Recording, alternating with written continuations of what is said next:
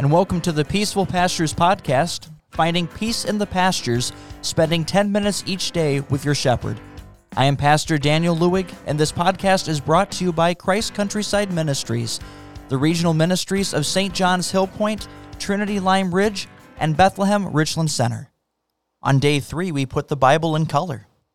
I had the privilege of visiting the Holy Land and taking a boat ride out under the Sea of Galilee.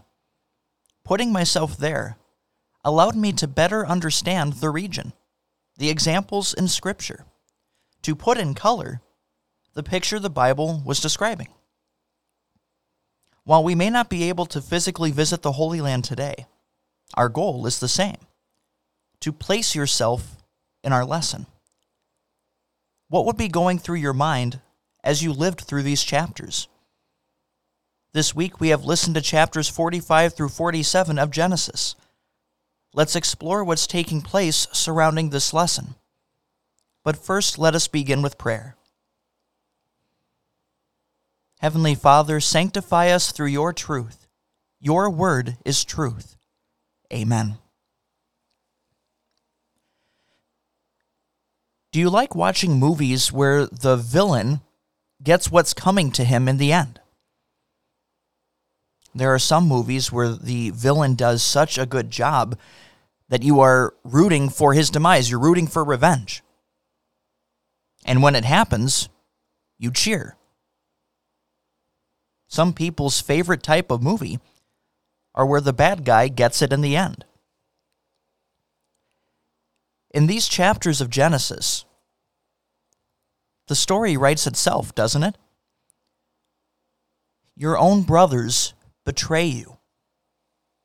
They tell your own father that you are dead. All the while they make a quick buck selling you into slavery. You rot away in slavery and prison. You get accused of rape. You are forgotten. 13 years of your life goes by. 13 years.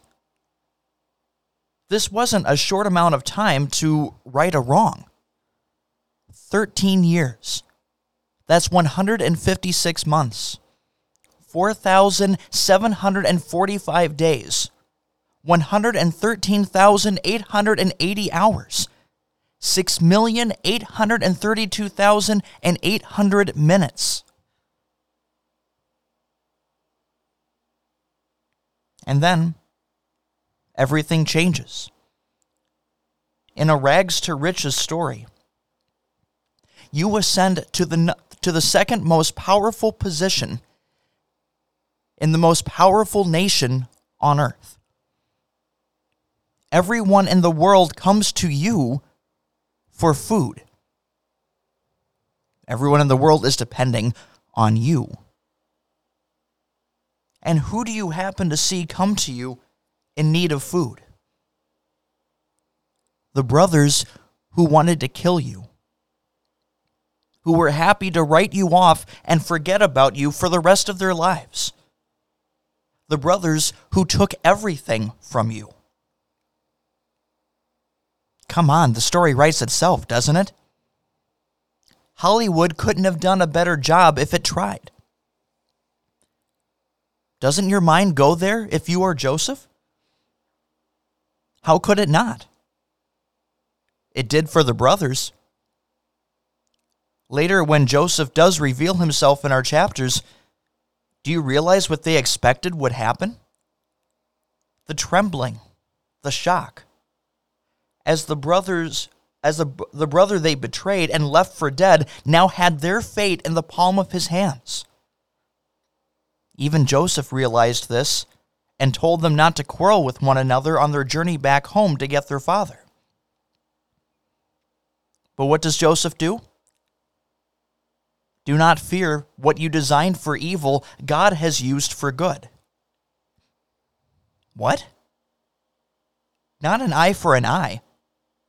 Not now it's your turn for slavery and prison. But forgiveness. Not the villain getting it in the end. But praising God for turning bad into good. if this is shocking or a scene that is hard to fathom, be thankful. Because this is God's reaction to us. Imagine this scene. Standing before the gates of heaven and seeing the Almighty God in front of you. And suddenly you remember all of your sins. The times you were so arrogant to say, I don't care what God wants me to do, I'm going to do what I want to do. The rejection of God, the forgetting of God, the blaming of God. All of this floods your mind as you stand face to face with the Almighty, who holds your fate in the palm of his hands. But something completely unexpected happens. He tells you that your sin, all the times you planned for evil,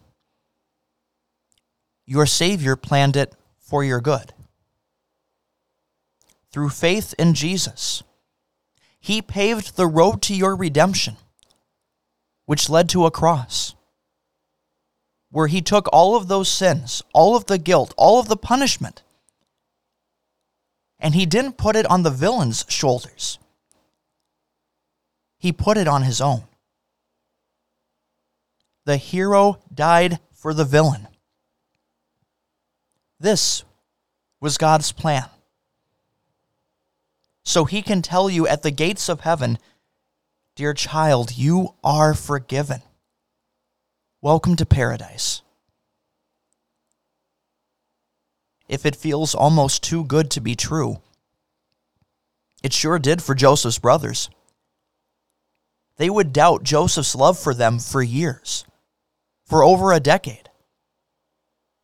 When their father passes, they go trembling in front of Joseph and tell him that they are ready to be his servants, thinking he only showed mercy for the sake of their father while he was alive. They doubted that someone could forgive someone so great. And it's here that we get this reminder.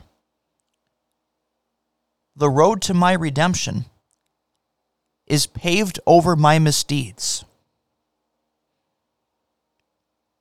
The road to my redemption is paved over my misdeeds. The brothers in the days that followed after being reunited with Joseph always saw their sin and guilt on the same road of mercy. They never lost that fact. Maybe that's you on some days. As you receive the forgiveness of a God of amazing grace, you doubt whether someone can forgive something so great. You see the road to redemption and you see the steps of your sin. When that time comes, when guilt wreaks havoc on your conscience, look at where that road to redemption leads. To a cross where every sin is fully paid, even yours. There is no sin so great that God cannot forgive and hasn't already paid for.